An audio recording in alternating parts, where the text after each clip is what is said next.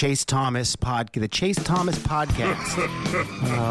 My nephew needs me to record. See, I already hate it. I hate it. All right, hello, and welcome back to a late Monday night edition of the Chase Thomas podcast. I am still the aforementioned Chase Thomas, and I am joined by a roundtable, just as we were last week, to cover all things NFL.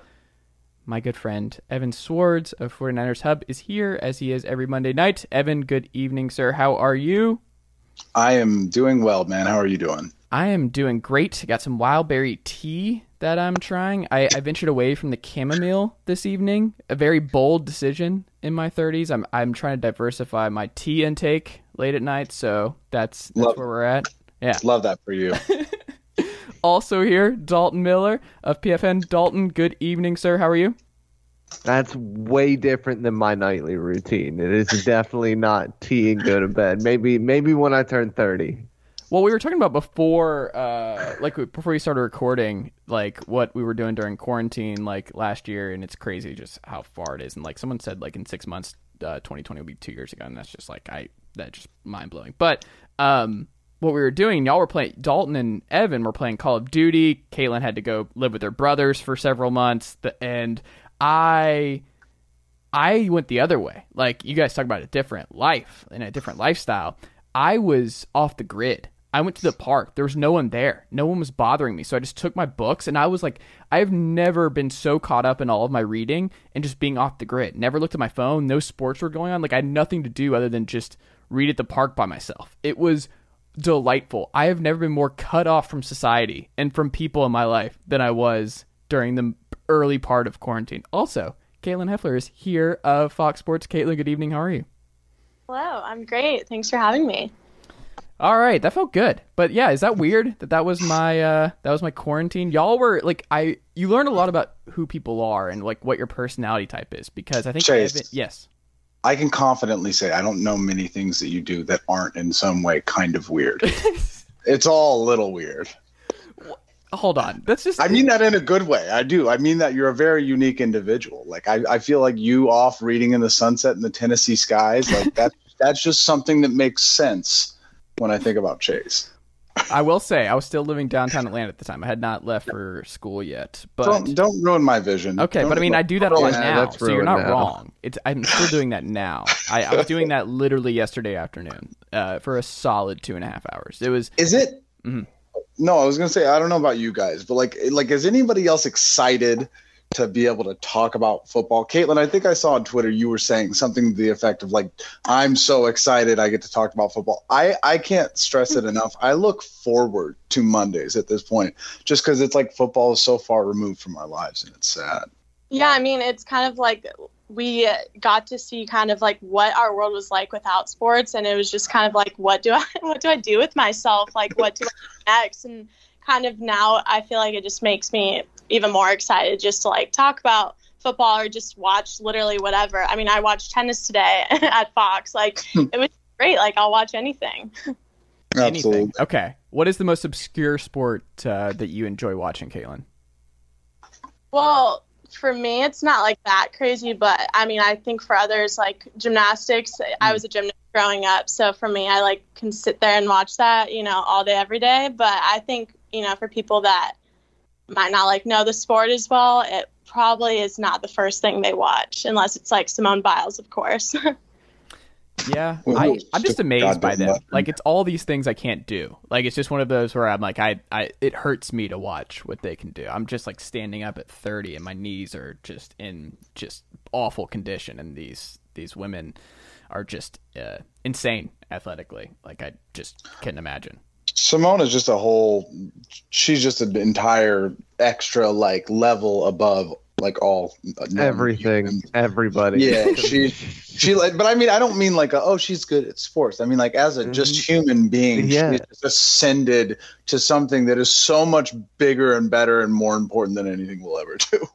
Well, what's kind of unique about Simone is that she's a lot different than like Mary Lou Retton. She was back in the old days, but like Simone, she's super strong and like powerful, but like also makes like everything really graceful as well. So like that's super hard to display in gymnastics. So I think that's like what makes her, stand out the most.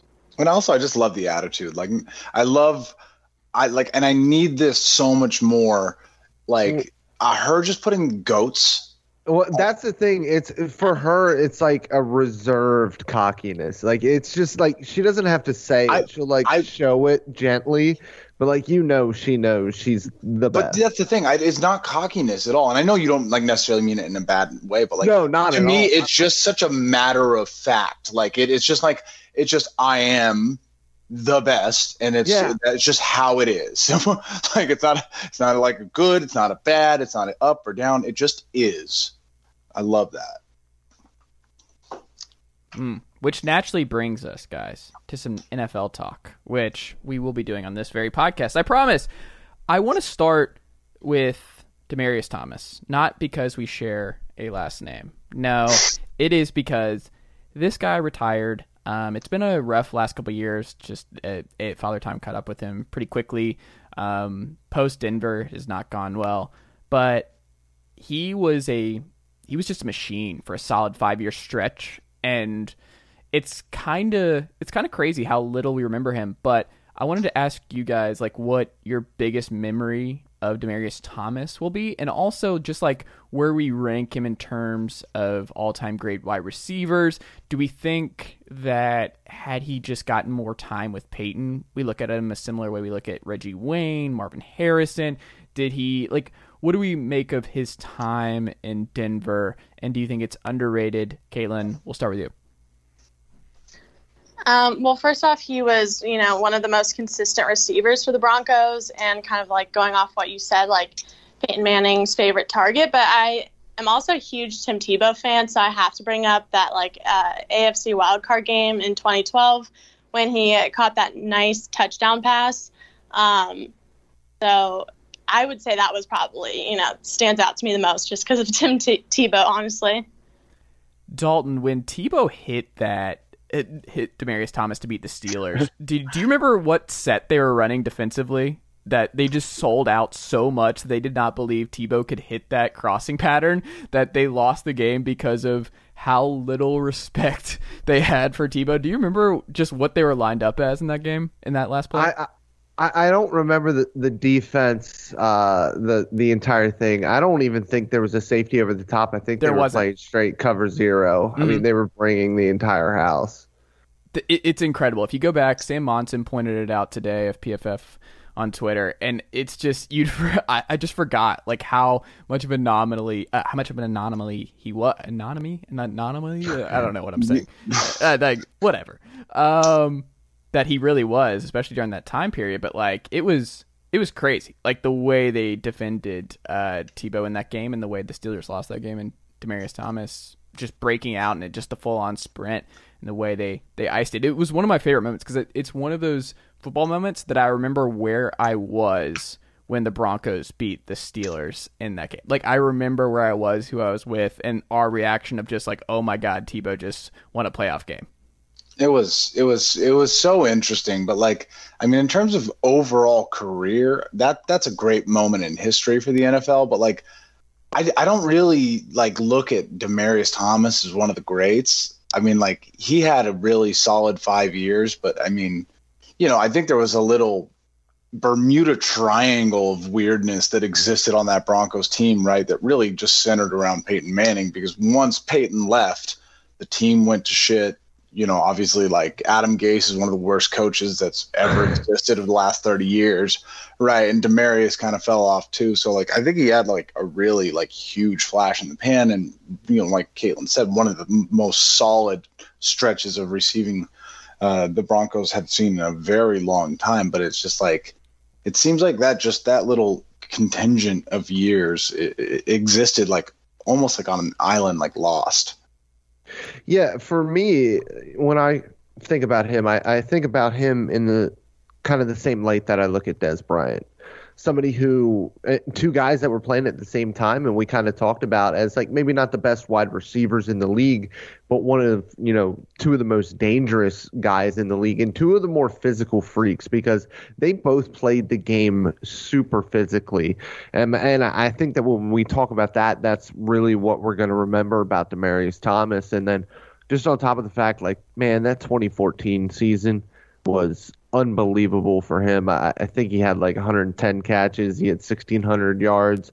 I remember those offenses from 13 to I think it was 14 and 15, with 15 being that historic offense for Denver. I remember him being one of the best receivers in the game during that time. And just kind of, adding on to that, he was just a big play factor. Like when the Broncos needed a big play, he was just able to execute it and do it. Yeah, for sure.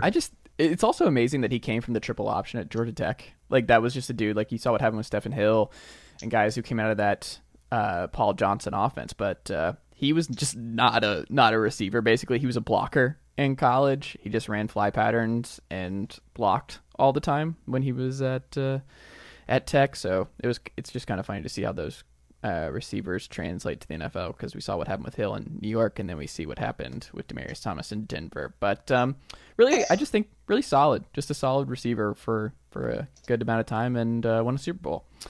Carl Nassib, he had a big announcement, the first active NFL player to come out as gay in the NFL, and it was a big moment.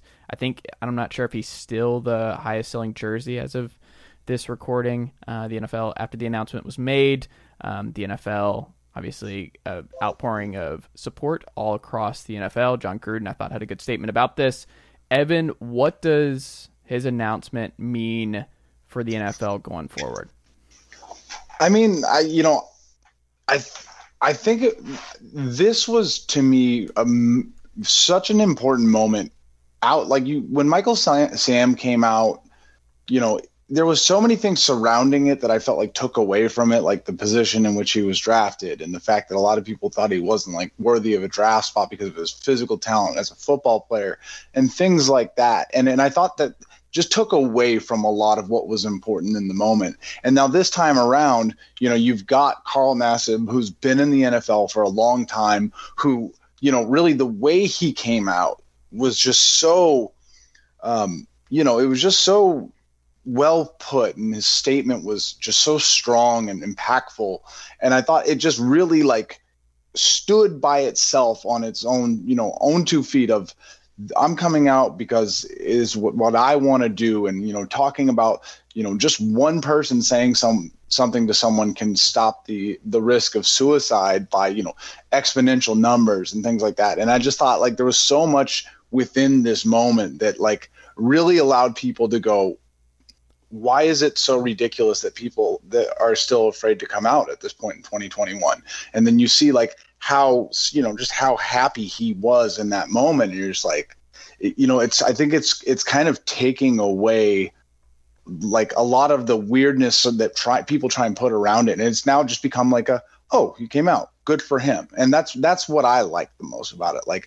After the fact, there was no big angry discussions or crazy first take, what is this? What is that? It was just people were as far as what I saw on Twitter was just that's awesome. Good for him. Hell yeah. And I just hope that every time that a player comes out moving forward, it becomes less and less of a spectacle. And it's just us celebrating and happy that someone can be, comfortable to do something like that, if that makes sense. Dalton, what do you think?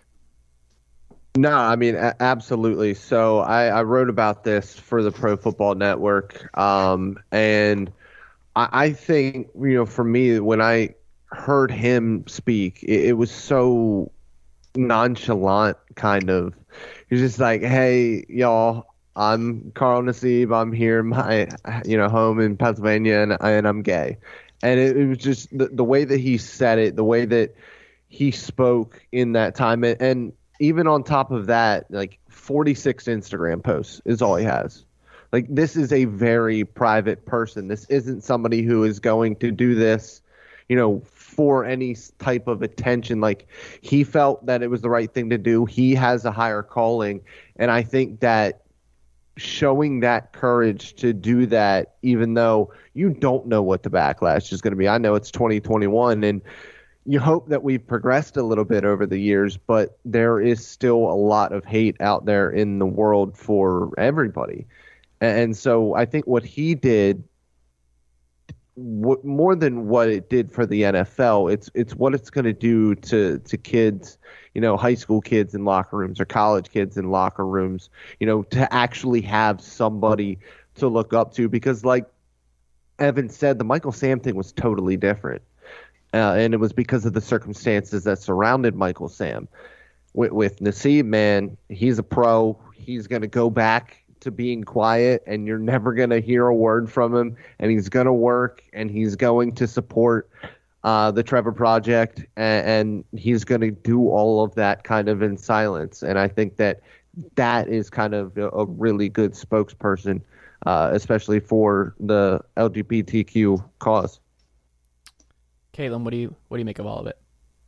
Yeah, well, I think just kind of going off, I thought you guys both had great answers.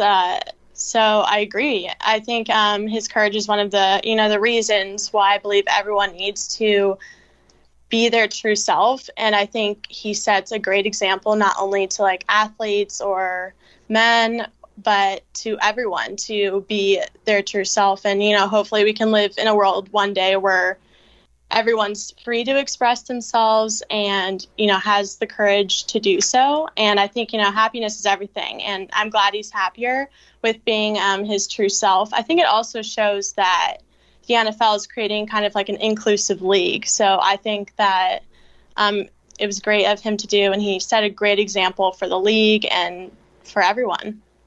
Yeah, I think what Dalton was saying is like really, to me, like what I think we need to focus on the most going forward is like representation is what ultimately is going to fix a lot of the problems that we have with like, lack of information or ignorance or, even hate or anything like that. And, the more Carl Nassibs or Nassibs that there are, the more kids growing up are going to be like, I don't have to worry about what people think. Like there's a guy in the NFL right now starting for a, pro football team and he's gay. And, like it's just going to, the more that it's normalized, the less kids will have to struggle growing up. The more representation that people have, the kids will have a chance to be who they want to be and be who they are. And so I think that's kind of for me the biggest takeaway on it. Yeah, I think that's true. And I think to Dalton's point as well is that like I think it's important that he's active and that he is going to be someone that you're going to see on the football field this fall, that you're going to see come up with a big sack, that he's somebody that you're going to see be marketed and be somebody that has staying power. And I think that's important, just to have someone who is active and playing, and that younger kids who are just high school, like wherever they're playing right now, and they are going through something similar, then like they have that person to look at and be like, okay, this isn't going to have to be something I worry about later because Carl took that step for all of us. I think it's by and large, I think that's a huge thing that we're just going to see down the line. People talk about this moment for them probably having a big impact on their playing career, and maybe keep playing, because I'm sure there have been good players who've been discouraged or who have left sports, not just football, because of the locker room aspect and because of fear of how their teammates will react and stuff like this. And now that you have someone who's active and has the backing of the coach, of the league, and of the players in the locker room with him, I hope that puts a lot more young men at ease as they go through that and not have to be anxious about this, and that it's normalized.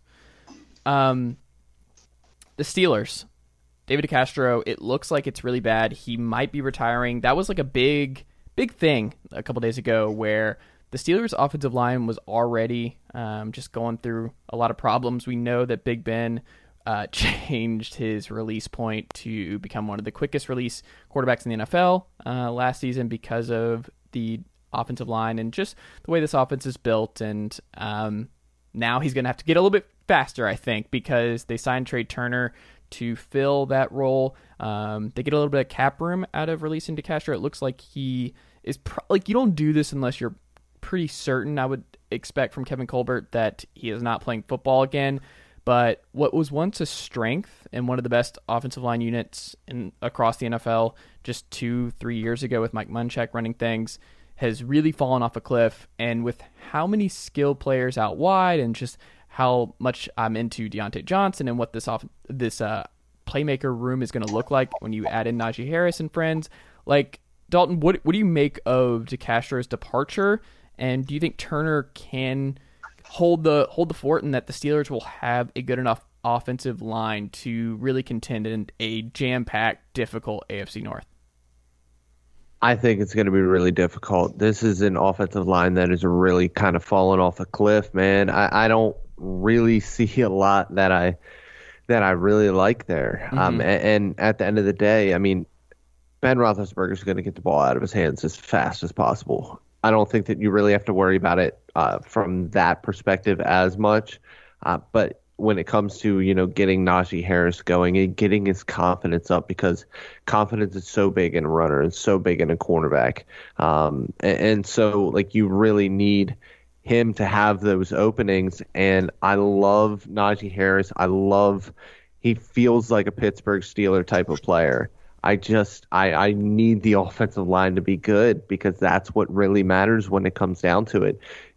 Doesn't matter how talented you are as a back, if you ain't got the holes to run through, it's going to be a tough outing. And I see that with these Pittsburgh Steelers.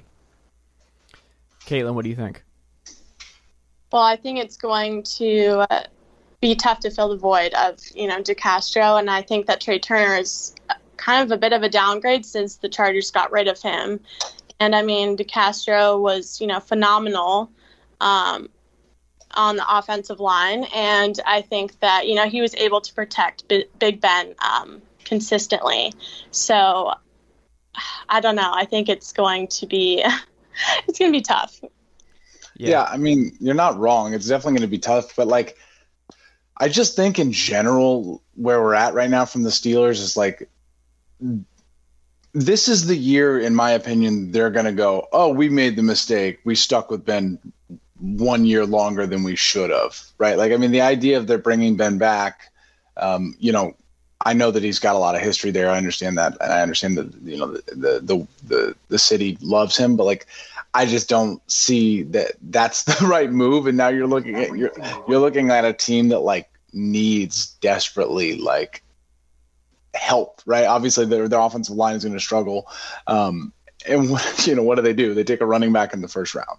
So a team that's cutting one of their better for the last few years, offensive lineman, has an older quarterback, and you draft a running back, like, these aren't the keys to success. And I just don't know what the Steelers are really doing. It kind of reminds me a little bit about the Giants taking Saquon Barkley. So we're like, we all agreed that he was the best player in the draft, but, like, you're seeing what happens here is that by the time they figure out the quarterback, or by the time they add enough weapons around the quarterback and they fix the offensive line, everything else, it's like, oh, Saquon Barkley's had a couple injuries and we got no value out of that pick because he's already at the Todd Gurley level in his career. Like, we don't know what Saquon Barkley is going to look like a year and a half from now, but if I had to guess, like, it's not going to be great. I mean, he's a warrior, and he's on the field, he's great, but, like, running backs just don't last a long time, and they just don't. They're not worth it, especially where the Giants took him. And I think the Steelers not going offensive line or going somewhere else will be a problem, because you can find running backs, and like Dalton said, the offensive line's going to be as bad as we expect. It doesn't really matter if it's Najee Harris out there, because he's also just not he's not exactly Travis Etienne out wide for Pittsburgh, I would say. I gotta say, I'm not to be a 49ers fan homer, which, like, I mean, tattoo it on my neck. That's all I am. But, like, I'm gonna watch Trey Sermon and Najee Harris, like, very closely, and that's kind of, you know what I'm saying, like, even, like, you'll find other running backs that'll probably be successful this year, but, like, that's what happens. You take, a running back a little bit later, you're taking it in the first. I don't know. I don't know about you guys. I love watching the Steelers fail. I don't like Ben Roethlisberger, so I'm kind of cool with all of this. I don't know. Well, I think they're going to fail anyway. Like, I think they are the favorite to finish last in the AFC North. I would not expect good things from them. I think the AFC North is a bloodbath, and I think the Bengals are going to be good with Higgins and Chase and a healthy Joe Burrow, and just getting the left tackle back from last year who they lost, Jonah Williams. I just think the Bengals are going to be a lot better than people think, and I think there's a real possibility that the Steelers are a lot worse than people think. What about you guys? I actually, Katelyn, if you could you give us a non-biased opinion, because Chase loves him some Joe Burrow. And I think he thinks that Joe Burrow is going to save the Bengals. What is like both you guys? What is your non-biased opinion on that? He's also Katelyn, make sure that you he's also adding here because he is a gigantic Justin Herbert guy, being an Oregon guy. Why do you got to be about that? Why can't that's where this is coming from. So he wants you to say whether or not he's better than Justin Herbert. No. I want to know: do we think the Bengals are actually going to be successful next year with Joe Burrow at the helm? I think yes, but let me just go back. So, Joe Burrow. Okay, so I went to Alabama, and obviously, hopefully none of my Alabama fans come at me about me loving Joe Burrow. But I think Joe Burrow will be, one of the best. And I think that he is I think he's phenomenal. And I think that definitely the Bengals will be successful, no doubt. I like it. Case closed, Evan. Case closed. Dalton, bring it home for me. Come on. I hate to do this to you, buddy, but I think that the Bengals could be better than the Steelers this year. There it is. Oh. Now, how successful can they be? I mean, they're still going to be the third best team at best in the division because the NFC North is so good. I mean, we've already seen what Jamar Chase and Joe Burrow can do. And, listen, I was lower on Jamar Chase just in a vacuum, but he went to the perfect spot.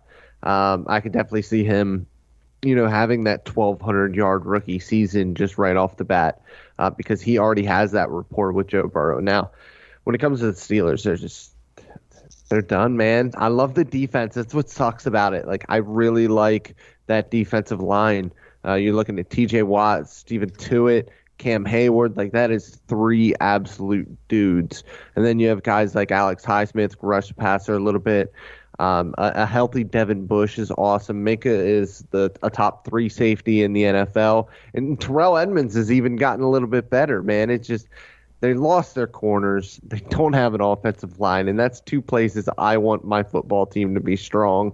It's all the Bengals now, man. I like it. Tough break, Evan. Tough break. Hey, you win some, you lose some. You know what I'm saying? It's all about how you get back up. Bucky Brooks. Like Joe Burrow. Yeah, I mean, Joe Burrow coming back from a devastating, gruesome. Yeah, that was a bad injury. That was an all-time bad one. It was bad. But Joe Burrow also, people forget, the coolest college quarterback of all time. Bucky Brooks has a very good NFL analyst for NFL.com. I love listening to the Sticks with him and Daniel Jeremiah, but he has a top 5 QB coach combos under the most pressure heading into 2021. Katelyn, of these 5, who would you say is the most under pressure? Do you think it's the Rams, your local team, or do you think it's someone else in this list? Wait, what was the question? Sorry. No, the top 5 quarterback coach combos under the most pressure from Bucky Brooks' list. Of the 5, which of the 5 do you think is under the most pressure to win this year and make it all work? Who's under the most pressure? I'd probably say the Rams. But I definitely think this is. I don't know where the list is, I don't think. I'll tell you right now who it is. It's the Rams, Stafford and McVay. Yeah. The Ravens, Lamar and John Harbaugh. The Colts, Wentz and Frank Reich. The Raiders, Carr and Gruden. And the Bears, Andy Dalton / Justin Fields and Matt Nagy. Okay, I stand by my decision. Okay, can I jump in real quick? Absolutely. And I just ask a question? How could it be anybody other than the Raiders?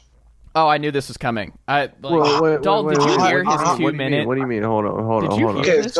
So the question is, right? QB slash coach duos under the most pressure. So do you think that Matt Stafford coming in on his first year, obviously there's a lot of pressure because they want to, win the Super Bowl, big moves, things like that, but more pressure than John Gruden, who's been a head coach for years now, and Derek Carr, who's been with the Raiders since I think the first Bush presidency. I get, obviously the Rams got to win it all, but they're in a really strong division. The Raiders, a 10-year contract, and Gruden's almost halfway through it, and he's still playing with Derek Carr. I don't know, man. I just feel like the stakes are pretty high because they're not, living up to the dream. Wait, is Gruden already halfway done with that 10-year contract? No, halfway. He's 4 years in. Yeah, it's almost. I was going to say, I was like, year. but that's still kind of crazy. We're going to look back at this, and it's just going to sneak up on us. Gruden's in year 7, and we're like, no, oh my God. And they've never been good still. Yeah, but that's what I'm saying, though. Do you guys think the Raiders are even in a position to, compete with the first position in the AFC West? No, but that's not really fair. The Chiefs are just I don't think they have a chance at the Chiefs, but if you were to tell me they should be the favorites to finish second in the AFC West, I would say yes. I know it's not the same. I know it's not the same. Broncos, Raiders. I mean, it's not a bad division overall, but here's the thing, and this is kind of why I would disagree with you. But I think that Derek Carr was good last year. He was actually very good last year, and I hadn't said that about him in the past, but he was really good last year. John Gruden has ran this team into the ground. So I think when we talk about and that's serious because he is the GM. We can talk about Mike Mayock being the GM, but he's a puppet pretty much. And I don't mean it that degrading. It's not just QB, right? It's QB and coach duos. Yeah. But see, that's why I don't put the Raiders number 1 because there's no pressure on John Gruden. That dude's got a 10-year contract. It does not matter. He can, if Carr fails, he will find the next guy. That's what they're flirting with. If you Rodgers, think that the Oakland Raiders fans, not the ones in Vegas, if you think that the fans from Oakland will not drive to Las Vegas and whoop John Gruden's ass if he does not start doing better, there's more pressure, I promise you. John Gruden's going into his 4th year. Dude, I mean, not once again, 49ers reference. Kyle Shanahan you can argue that literally took over one of the worst rosters in NFL history when he started as a head coach. They went to the Super Bowl within 3 years. John Gruden is going on his 4th year.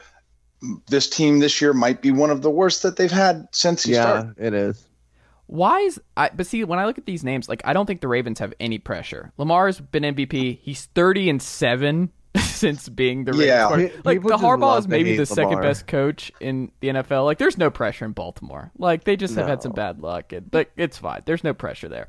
Where there is pressure, though, is they don't put them on here, and I think I would throw them in, is the Patriots. Now that we just saw Brady win without Belichick, and now Belichick obviously seeing concern there, he goes Mac Jones. The Cam stuff obviously fell apart last year after some promising early returns. He's got a full offseason. He looks healthy. That's all great, but there is legit competition open between Cam versus Mac by all accounts. How are the Patriots not on this list of the quarterback situation and the McDaniels-Belichick quarterback combo? I think there's all kinds of pressure in New England. You lost Casario. Yeah.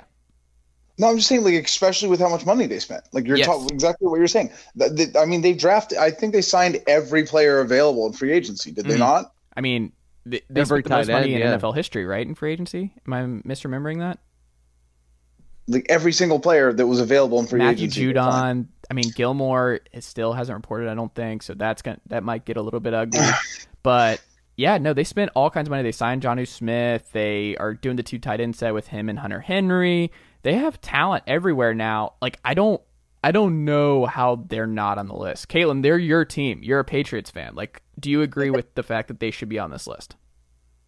Yes, I 100% do. And just everything you guys are saying, I mean, I think that they have to be on the list, in my opinion. And also, I mean, do you think that, does he start? Who, Cam or Mac? I mean, I am talking to the individual who was very much so involved with Alabama, right? Like, Katelyn, what do you think? I mean, like, I go back and forth so much about who's going to start. Like, part of me, for some reason, like, just can't trust Mac Jones yet, but like, I don't trust Cam Newton either. So I'm kind of just like throw in whoever. I don't know. I think Mac Jones is like kind of more. I don't know. I think he can be more consistent than Cam Newton. And I think Cam Newton is kind of like too wild and like crazy for me. And I think Mac Jones kind of shows more consistent, more like, I don't know, he can be more reliable. So I think that Cam is going to start. And then I think Mac is going to, I don't know, start real soon after that. I don't have my hopes up for either at this point. I wish they were playing up the Auburn-Alabama factor here. This is just big time. The Auburn versus Alabama dynamic, like two national champion winning quarterbacks from the Iron Bowl. Like, you got Cam win. It's great. Like, I'm excited for this. They should be playing this up more. But yeah. Alabama fans, I've been a Patriots fan, basically my whole life, or like since I was maybe 8. And after I went to Alabama, people are like, how can you be a Patriots fan and like support Cam Newton and, all this stuff. And now, Mac's on the team and multiple other Bama players. Now there's a lot of Alabama Patriots fans. It's great. And we know the Saban-Belichick dynamic. Did y'all watch that documentary? They're just like, they're best friends. It's on HBO. But those two, they go hand in hand. I just think they're on there. It is a weird list. It is a weird list, though. I mean, like, I wouldn't put the Colts. I don't mean like. I would put the Colts on there. No, they belong. Like, Frank Reich is putting a lot of faith, and Chris Ballard's putting a lot of faith in Carson Wentz, the redemption tour.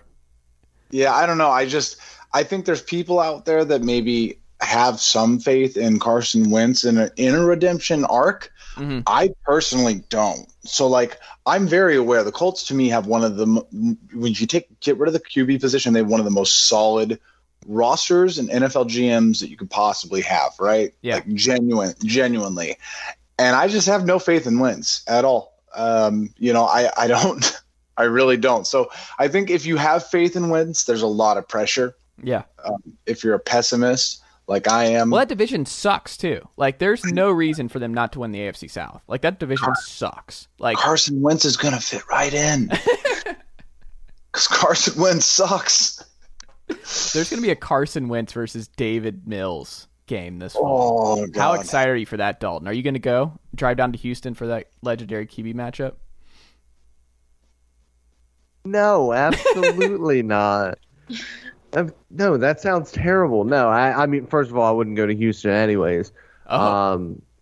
It's just really humid in Houston. I'm just not going to deal with that if I don't have to. Humidity is terrible. No, I think Evan tweeted that today. Literally 82% humidity today in Santa Monica, and I was like, all right, fuck it. I'm leaving the beach. Get me out of here. I'm going back downtown. Like, I was literally like in my room, like working, and I was just started sweating because I had my door open, and I'm just like, hold up. Like, am I sick? I'm not moving. Only my fingers are moving, and my body started sweating. And there's people that are just like on the East Coast or in Houston. They're like, oh, I'm going to go to the store now. No, it's an evil thing. It's humid is just like the part of being in the South. Like, I'm just so used, like, Georgia and Tennessee are just notoriously humid places. It's rough. I'm used to it. You weren't built for this, Evan. Fact. God, give me a dry heat, 80 degrees, 90 degrees. I loved Arizona. I could do that. Just keep me by the dry a pool. heat? Yeah, so much easier. Any day of the week. Brutal.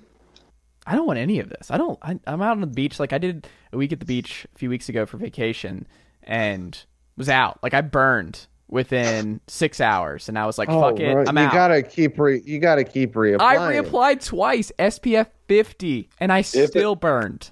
If it makes you feel any better, I was in San Francisco on Saturday, and I was at a park, and I'm telling you, like, one of the cloudiest days I've seen in the 2.5 years I've been in LA. Obviously, I don't see a lot of cloudy days, but I mean, genuinely, like there were no.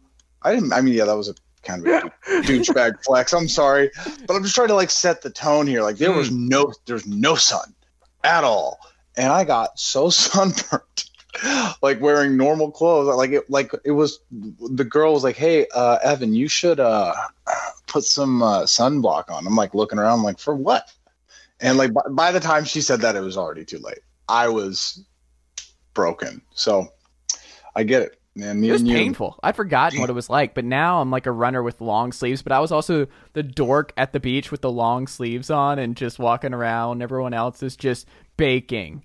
Did you have the sunblock on the nose, like just a little dab? I had to after that. Yeah, it was awful. That for you.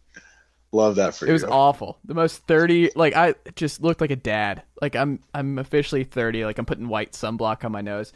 And my girlfriend's Hispanic, so like she's just like turning like a totally different shade within like 3 hours, and it's insane. Like just the disparity. And I'm just like, I'm not.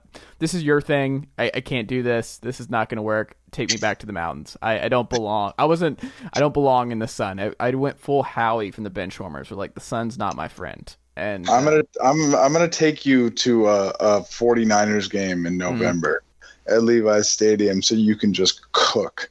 No, I promise you, I'm wearing a quarter zip and a sun hat. That's what's happening. Beautiful. Speaking of stadiums, though, Arlington Heights picking up some momentum that the Bears might actually get stolen away from downtown Chicago. Dalton, what do you make of this, and why does it suck just as much as I think it does? I would just like to point out that was a very professional transition you made there. Also, I would like to point out that I would like the Bears to move yesterday because I'm tired of Soldier Field all 22. Oh, I'm here for this Chicago. take. All right, explain. I love Chicago. I love downtown Chicago as long as it's not winter. It's great. I like cities that are in city centers. City centers are cooler, guys. But I can't watch more Soldier Field all 22. I just can't do it. I can't do it. Explain to people who are not familiar. Like, what do you mean? Why? If you guys are out there and you don't have NFL Game Pass, and why would you if you're just like a fan of football? It's for sickos, and I'm a sicko.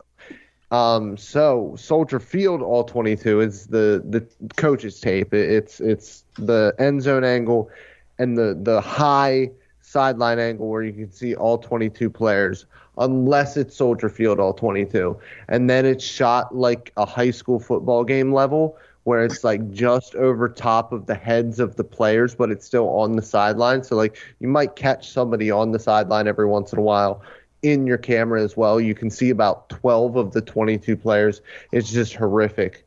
I don't know why it exists. I don't know why they can't put a crane up with a better camera. It's really awful. I hate it. I gotta tell you, I mean, like, I can't stress this enough. As a guy who has been to Levi's Stadium, which for the uninitiated, right? Like it's in Santa Clara. It's about an hour south, essentially, from San Francisco. Nowhere near the city. They basically failed to put a stadium in San Francisco, and then they're like, I guess their idea was they'll put it down south by like these tech hubs, and maybe they'll create a city around it. I don't know, but if Chicago does this, if they take one of the most iconic stadiums of all time, one of the most iconic football teams of all time, and they put it out in the suburbs where I don't know if you know people from Chicago, but like nobody in Chicago gets made fun of more than the people that move to the suburbs. That's actually a fact. Like, yes. Yes. Like they're like second-class citizens. Like I'm not joking. It's like The Lion King, where like, do you see that dark area? Like everything the light touches is ours. That dark place is the suburbs. You must never go there. And I'm not joking. Like I just can't think of a team that would be worse off doing that. Like my buddy who's like a season ticket holder and a diehard fan was like, they're saying that it's like just a way to like kind of position themselves from the city standpoint, from a football team standpoint, like, yo, we'll go to the suburbs if you don't give us a new stadium. So I'm hoping that's the case, but I can't stress it enough. That would be like one of the saddest stories in football. It would just bum me out. Like, I've been there. Like, I just drove by, and it's in such a cool spot. Like, Soldier Field is just cool, and just moving it would just. I understand it makes Dalton's life more difficult on all 22, but as he said, he's a sicko, and we should not bend the knee for NFL sickos. True, that is true. No, but that's what I'm saying though. Do what the 49ers couldn't do. Mm-hmm. Do a new stadium.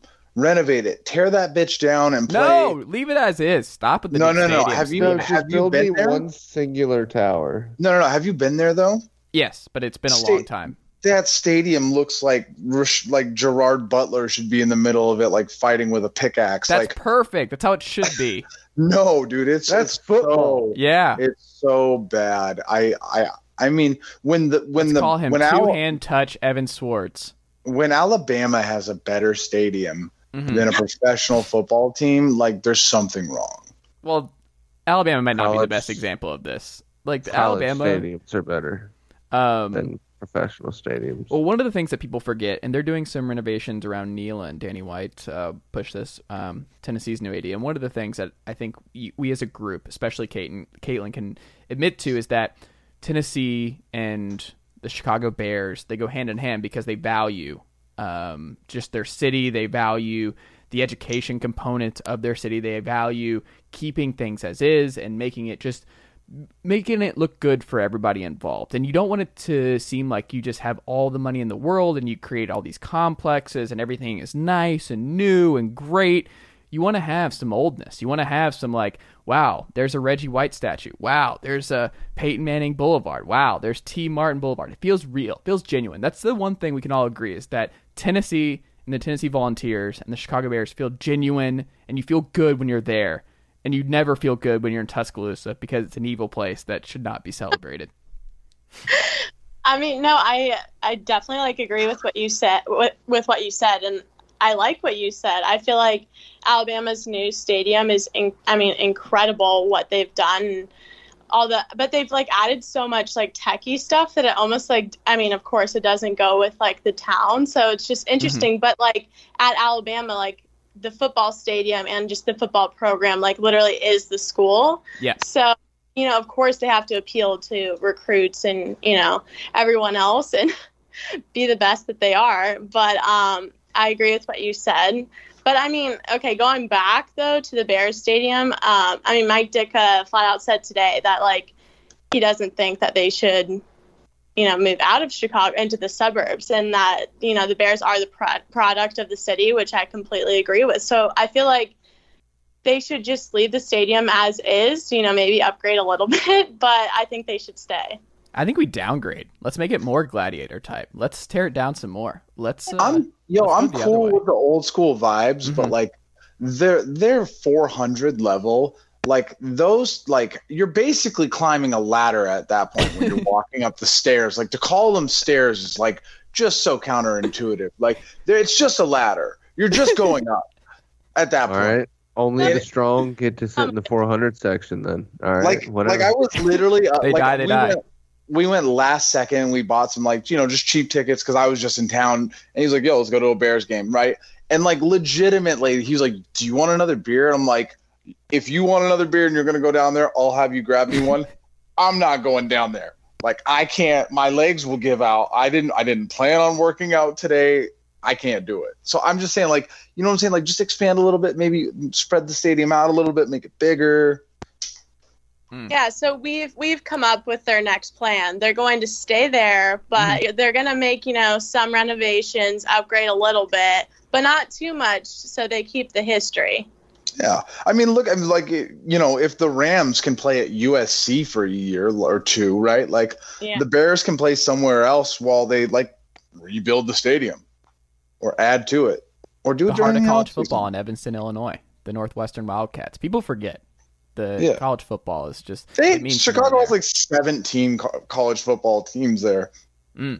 Also, just everyone moves from their Midwest college to downtown Chicago, it seems like. Iowa, Michigan State, Michigan. Chicago is just a bunch of Big Ten grads, just all living in one city. Morgan Moses signed with the Jets. The Jets quietly really putting a lot of resources as a whole into their offensive line to protect the one and only, the Michael Jordan bandana wearing Zach Wilson. Dalton, what do you make of the Jets replenishing their offensive line and kind of doing the opposite, the inverse of what the Steelers have done this offseason? I love it. I really do. I loved what Joe Douglas and company were doing in the offseason, with the draft. They got Elijah Vera-Tucker after getting Wilson, made sure they got him. Now they have Morgan Moses at the right tackle spot. They already had Mekhi Becton. They're really throwing names on the interior. Connor McGovern might not be what he used to be, but I think they're trying to surround their quarterback in a good situation, because we've seen so often situation is just as important as your talent when it comes to a ton of positions, but especially the quarterback position. If you don't have that offensive line and the receiving core to help you out, it's going to make your life difficult. I mean, we saw this with the inverse with Dak Prescott in 2016, where he was a good player, but he really was helped out by a great supporting cast, and coming in as a fourth-round rookie, you're never going to expect that, and for them to try to do what they have done with getting this offensive line in check and adding guys like Elijah Moore on top of, already having Jamison Crowder, being able to keep Jamison Crowder for another year as well, was huge. So I love everything that they've done, including the Michael Pirine draft pick, because I think he's a great fit for that running style. We don't talk about how big not the Michael Pirine, Michael Carter. My bad. Did you guys see? I don't know if any of you guys saw this headline today, but did you see the headline about Wilson in practice? No. I don't it looked real, but I guess I should probably Google it now. But apparently he threw 12 interceptions in practice today. Listen, practice is all about figuring out what you can't do. Right. I've said that many a times, but I just got to say, I think that's 12 less than 2 or 3. 12's impressive. I don't know. It had to be fake though, because I'm Googling it now and I don't see it. I'm really wrong offsides online. I'm really excited though for the 49ers East. And Morgan Moses is obviously no BS. So I really am too. I'm really pumped about this. I got, you know what I'm saying? I think it's going to be great. I think it's going to be awesome. I'm hoping for years to come, we really do have a Trey Lance versus Zach Wilson situation where both teams can have a fun rivalry. Mm-hmm. So, give them the Coward. I'm like, Colin, how is Trey? How is he progressing? No, I'm just kidding. Yeah, but no, I am excited for that. The Jets are going to be a fun team to watch. It is amazing that we're just penciling in the Jets doing all these great things. It is still ultimately the Jets. And this division, we talk about bloodbath, but the Pats weren't an abject disaster, and their defense is still going to be one of the best defenses in football. I think it's just going to be so tight. You have the Bills, who I don't think are regressing at all. I think Josh Allen maybe takes a step back a little bit, but they're still pretty locked and loaded. On both sides of the ball. They locked up their linebackers. They locked up a lot of their secondary. They have invested just all kinds of draft capital in their edge rushers. They are going to be good, and they should still be the favorites in the AFC East. But then you have the Dolphins, who are also sitting there just perfectly built by Chris Greer and Brian Flores, and you look at all their talent, you're like, wow, love their draft. Their offensive line looks good. Their defense is making moves. You finally don't have to rely on Devontae Parker to keep this thing going. I'm a Myles Gaskin guy. And you're like, okay, so where did the Jets fit in this equation? Because this is just going, the Dolphins are built to win now, and so are the Bills. And then you just have the Pats sitting there on the outside looking in. You're like, someone has to finish last. Someone has to struggle, and one of these 4 franchises have to really bottom out. And it's kind of weird that I think of the 4, I lean still more towards the Pats, and that's kind of crazy to think about just of the last 20 years. But I really do think the AFC East is just going to be just brutal, because I really don't have a problem with how any of these 4 teams have spent their offseason. Is that fair? I'm going to defer to Katelyn. I imagine she knows that division a little bit better than I do. No, I mean, like, I hate to admit it, but I do agree with you. I mean, like, I think the Patriots will fall short, which is super unfortunate and kind of tough to admit, but I agree with what you said for sure. Well, we would feel worse if the last 20 years did not go pretty nicely for the Pats. I think it's okay for them to fall off a little bit. I think I think it's okay. I think we can move on. Something that I saw that was super fascinating, Evan, do you think it's possible in the modern NFL for Nick Chubb and Kareem Hunt to both rush for 1,000 yards in 2021? Because that's what they're talking about. They're saying that that's a possibility for them, and that's a goal for them. If I'm looking at how they were used last year, no, I don't think they will. And now there's 2 different questions to have. Does Kareem Hunt have the talent to have 1,000 rushing yards? Yes. Does Nick Chubb? Yes. Nick Chubb could be argued to be one of, if not the best running back in the entire NFL. That said, though, I think we're getting closer to the version of Baker that we all kind of thought he could be when he was drafted number 1 overall. And I just don't see that there's room for all that, right? Like, I don't think that while Baker is kind of starting to slowly take those steps towards being that person we thought he could be, you're not going to also have 2,000-yard rushers. I think that, if Baker was struggling a little bit more, or maybe there wasn't as much confidence, maybe. But I mean, last year, the way that they played, they really did well. And they're going to be throwing the ball more. I mean, Baker's going to have that confidence, and you're not going to just run the ball every time with that type of quarterback. See, I think the inverse is going to happen, Dalton. Do you agree? Surprise, Chase. Surprise. Think the opposite of me. I just think it's nothing personal, Evan. I just think hurts. They're going to be the second best team in the AFC this year. And I think what we see from teams like this, where to get 2,000-yard rushers, you're going to have to be ahead a lot this season. You're going to have to be ahead in the first and second quarter, and you're going to have to be up 24-7 going into the fourth more often than not, because you are going to be trying to run the clock out and just play out these leads. And I think the Browns are actually in a good position to be ahead late a lot, like getting a healthy OBJ back, and just the amount of talent they have on this offensive line and the backfield, and with the progression of Baker, and just believing in Kevin Stefanski. Like, I think there is a path, because Baker is going to be asked to do even less this year, and I think they're going to be ahead in a lot of football games, which gives the opportunity to Hunt and Chubb to really eat up a lot of carries and eat up a lot of yards late to ice games. What do you think, Dalton? So I don't think that it happens. I don't think that they both get there, but I think that they both could. And it's just for every reason that you said. I was literally about to come on here and say I think that they could be up early, big in a lot of games, and that's how they end up both getting enough carries. Say if they both get to 250 carries somehow. Nick Chubb did it in 2019. Probably would have gotten close to it if he would have played all 16 games in 2020. The other reason why they could do it is they have the extra game. So they're going to get that extra game of carries in as well. So that's something to take into account. I'm kind of hedging my bet here now. I think it might be a coin flip here if Katelyn, they do it or not. Yeah, I mean, I kind of just going off what you guys said, I think they are more likely. I mean, the Browns had one of the top rushing attacks in the NFL, and, just the Browns in general are a better team when Baker doesn't have to throw the ball.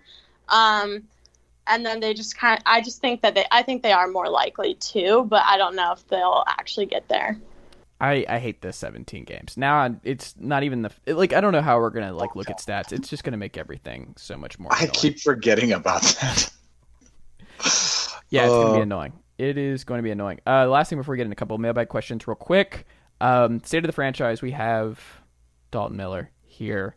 So Dalton, the Dallas Cowboys, as the offseason moves on, most of the additions they have are in. The draft is over. Trevor Sikkema, friend of the pod, laid out a devastating piece on the Draft Network about some recent drafts in Dallas and just where they've missed across the board. Reasons for optimism and reasons for cynicism about the Dallas Cowboys in 2021 and beyond, Dalton.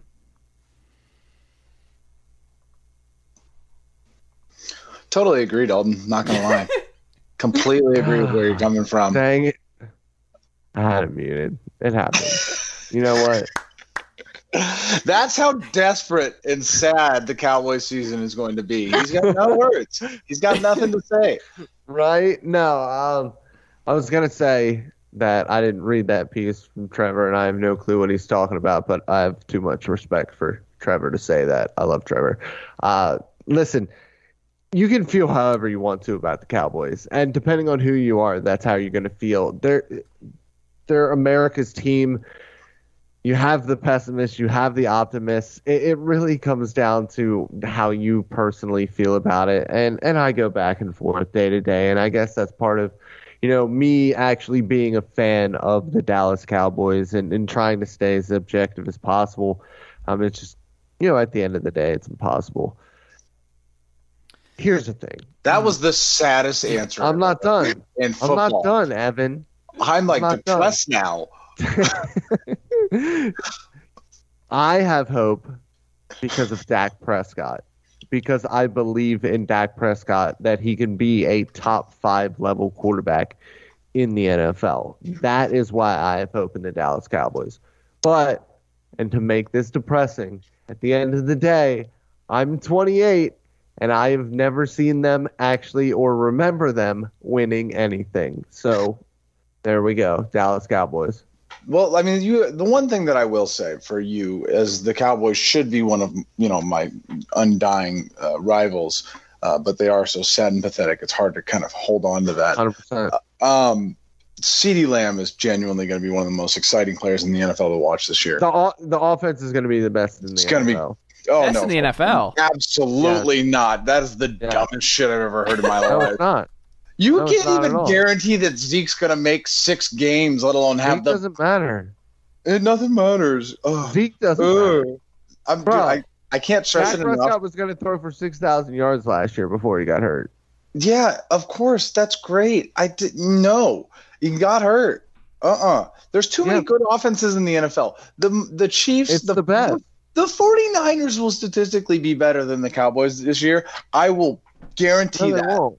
What kind of crazy bet can we have? Because, oh my God, I'll do some stupid shit.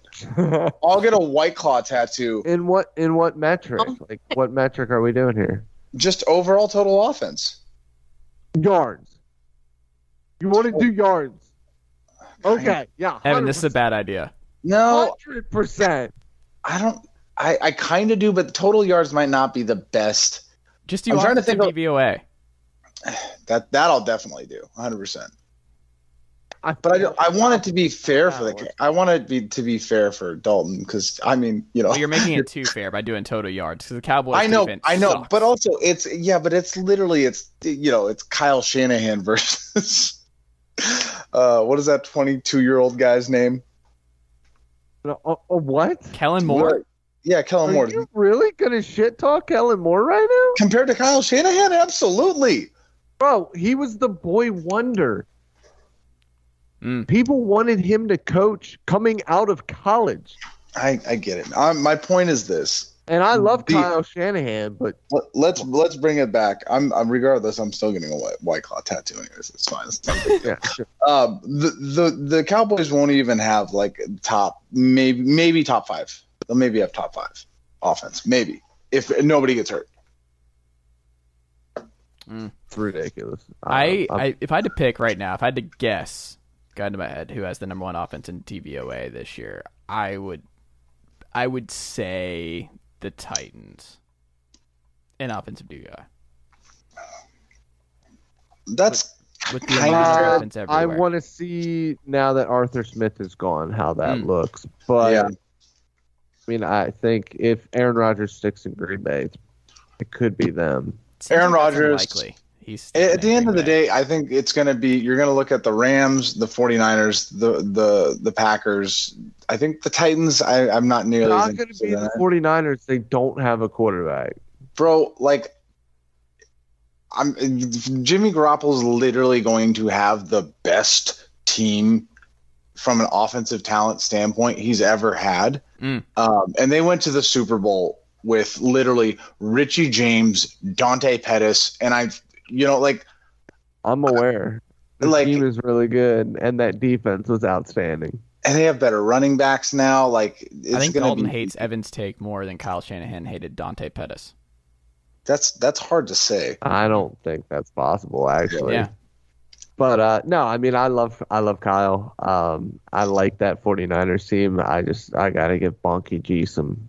They're very similar. The Cowboys and Niners have a very similar roster setup at this point. Like Ayuk and CD are very similar. Offensively, defensively, I think they're very different.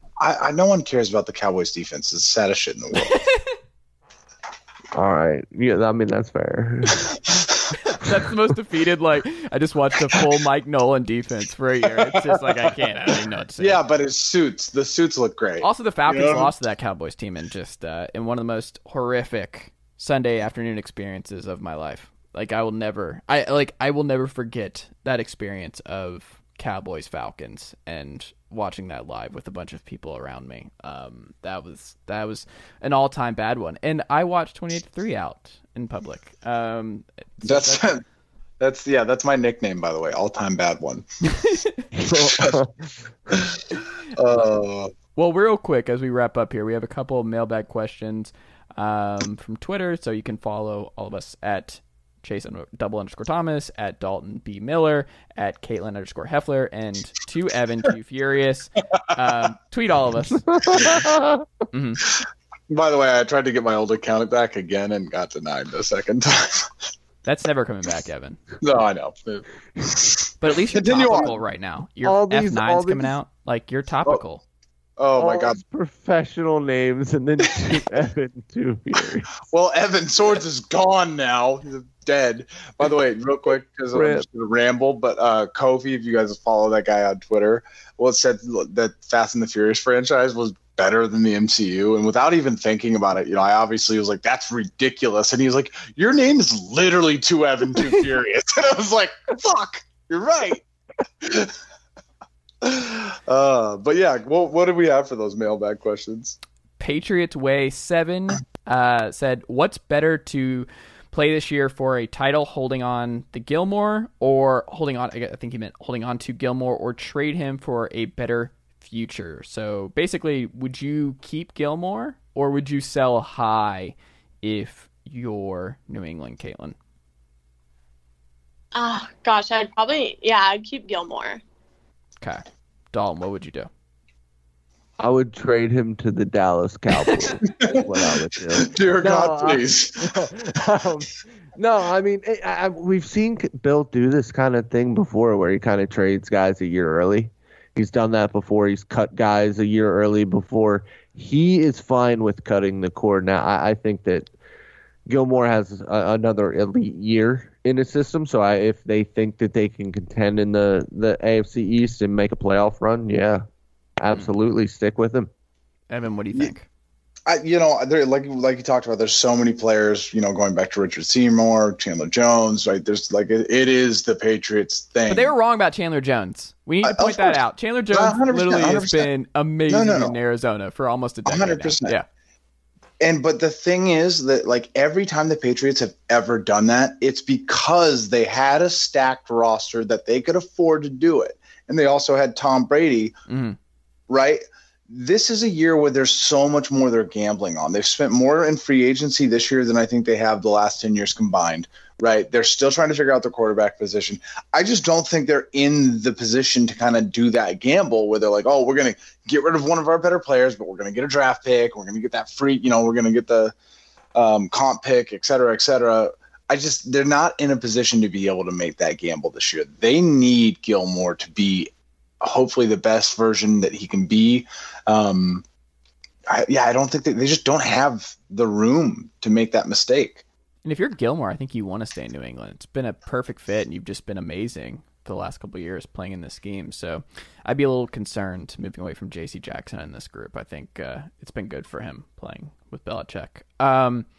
Also from T.L. Cox, he said, how is PFF projecting Tua for 4,500 plus yards? What are they projecting him for? Would have to put him in the top 5 in 2021, I think. So optimism in Miami from friends at Pro Football Focus. Katelyn, this is also right up your alley with Tua, the former Alabama quarterback. I'm super down on Tua. I don't know where Dalton is. And Evan, do you think 4,500 yards in a big season for Tua? Because they could have taken Justin Fields at their spot and chose to take Jalen Waddle instead. What do you think about Tua in this year in Miami? Well, I think, even at Alabama, I wasn't super hot on Tua. I mean, he was great with an incredible, Alabama team. But I don't think that has transferred over to the NFL yet. Obviously he was injured. I don't know. I mean, I hope he does well. I hope he succeeds in the NFL, but I don't think that he is an NFL quarterback. I think, if he's the type of quarterback that has to have an incredible offense and so many options for him to be successful. And, that kind of goes about him just being injury prone in general. So, Alabama people will hate me for this, but yeah. Just anti-Alabama stadium. You've gone really far away from Alabama. I'm not anti the stadium or the players at all. I just, I don't think I have the Bama bias, there's so many people that were diehard Alabama fans growing up, but I was kind of more NFL than, until I went to Alabama. But no, I'm not anti-Alabama. I don't know. I regretted my experience in Tuscaloosa, and I just don't. Well, it's dark. But to the point though, there is absolutely no reason on earth why he should be projected that. There's no reason. Tua is still trying to figure out whether or not he's going to even be capable of being an NFL quarterback. I mean, this is a huge year. Them not taking Fields and them rolling the dice with Tua with the amount of talent they have around him right now. There's no excuses. The amount of pressure on Miami to push the Bills this year is astronomical. I think the Dolphins in general are probably so mad that Fields went to the Bears, because I think that's such a great fit for the Bears and for Fields. And had he gone somewhere and then not started or not been successful, they're probably whatever. But if Tua starts out the year poorly and Fields is doing well, that's the type of move that gets people fired. Yeah, I mean, jobs are going to be lost if Tua sucks this year. That is a huge thing, and I'm still pretty surprised that they saw enough last year, because Fitzpatrick, pulling Fitzpatrick the way they did, and just seeing what we saw from Tua down the stretch, the conservative nature, and just what do we make of his hip, and if he's going to be this downfield threat that the Dolphins are pushing to be this offseason. I don't know. Chan Gailey was the first one down. They changed OCs, and now they have a tag team situation with George Godsey and I forgot the other guy who's also co-OC with them, Sutterfield, I think, something like that. But yeah, we shall see. Katelyn, what can we check out from you across the internet, podcast, everything at Fox Sports? What would you like to plug as we wrap up here tonight? Probably just my Twitter, Katelyn _ Heffler, and then also my TikTok at Katelyn Heffler. Okay, there you go. I am not a TikToker. I have no I am not a TikToker. Not many people that are 28 years old going on 72 are. Let me clarify. I am 30 now, Evan. I'm with you in the 30-year-old club. Oh man, sad life. I'm very much almost 74. I forgot what I was doing over the weekend. My girlfriend was like, "You're an old man. You are an old ass man." All my habits. Were you pruning some plants? Were you using pruning shears on something? I feel like that's something you might do. Well, I do the whole slipper thing a lot. So I love a good walk. So I'll walk around the neighborhood with my hands behind my back, just walking. I was gonna guess that jokingly. Oh, Beautiful. It's bad. But look, I know I'm washed. I am who I am. Dalton, what can we check out from you at Pro Football News this week? Or Pro Football Network, excuse me. No problem. So, man, this week, great question. I have no clue what's coming out this week. With it being the off season, there's a lot of evergreen stuff that I'm writing that's going to drop later. One thing you can look forward to, the best wide receiving cores in the NFL today, and then later in the week, the best all-time wide receiving cores. Ooh, can you include the Atlanta Falcons had they not traded Julio Jones this offseason? Because it would have been Calvin Ridley, Kyle Pitts, and... No Kyle Pitts. He's a tight end. No, he's a wide receiver. He's not a tight end. Like, what he's designated as a tight end. That's all that matters. Is not a tight end. So is Travis Kelce. He's not technically a tight end or a wide receiver because he's quite literally the Falcons' only hope. So that's like its own position. Like it's kind of on its own. It's like their only fucking hope. It's gone well for Trae Young, sir. It's gone well for Trae. Outside of a ref that should be investigated, that should be just removed from the NBA going forward. It was a disgusting, despicable act from that official who was in the way of Trae Young's ankle as he was falling back on a shot. Like, it's just a really, really bad look from the league. The fix is in, stop the count, all that jazz. Evan, what can we check out from you? By all means, you'll be able to find me in front of a fan because fuck this humidity. Other than that, always check out the49ershub.com. Very talented writers over there that are not talking about just 49ers specific things, but also the players, fantasy football, analysis, all the above. And then me on Twitter, as we've also always so famously said, you can find me on my dumbass Twitter handle, 2Evan2Furious, as it is the second Twitter account of mine. There you go. All right, guys. Well, thank you so much for making the time. This was a lot of fun. Katelyn, Heffler, Dalton Miller, Evan Sowards. I think it's Sowards. Evan Sowards. Evan Sowards. I always get it mixed up. It's only maybe on our 200th podcast with you and I'll really nail down that whole last name situation. I'll work on it. Like Step Brothers. Is it Swords? It is Swords. See? There you go. Hold on. Relax. Hold on. It's swords. Like two swords. Plural. It's swords. It's super easy. It's not Sowards. It's not Swords. Okay, because I thought it was just swords for the longest time. But just swords. Can I also tell you, Dalton, he didn't tell me for like months that I was mispronouncing his name. Like, just did not. He let it go. He moved on. He's not that polite to me. Well, I mean, I love you in an entirely different way, Dalton. Totally different relationship. There you go. All kinds of love on this podcast as we wrap up here tonight. Well, thank you so much, guys. I greatly appreciate it. We will have to check back in again on the NFL very soon. You guys stay safe out there, and I'll talk to y'all soon.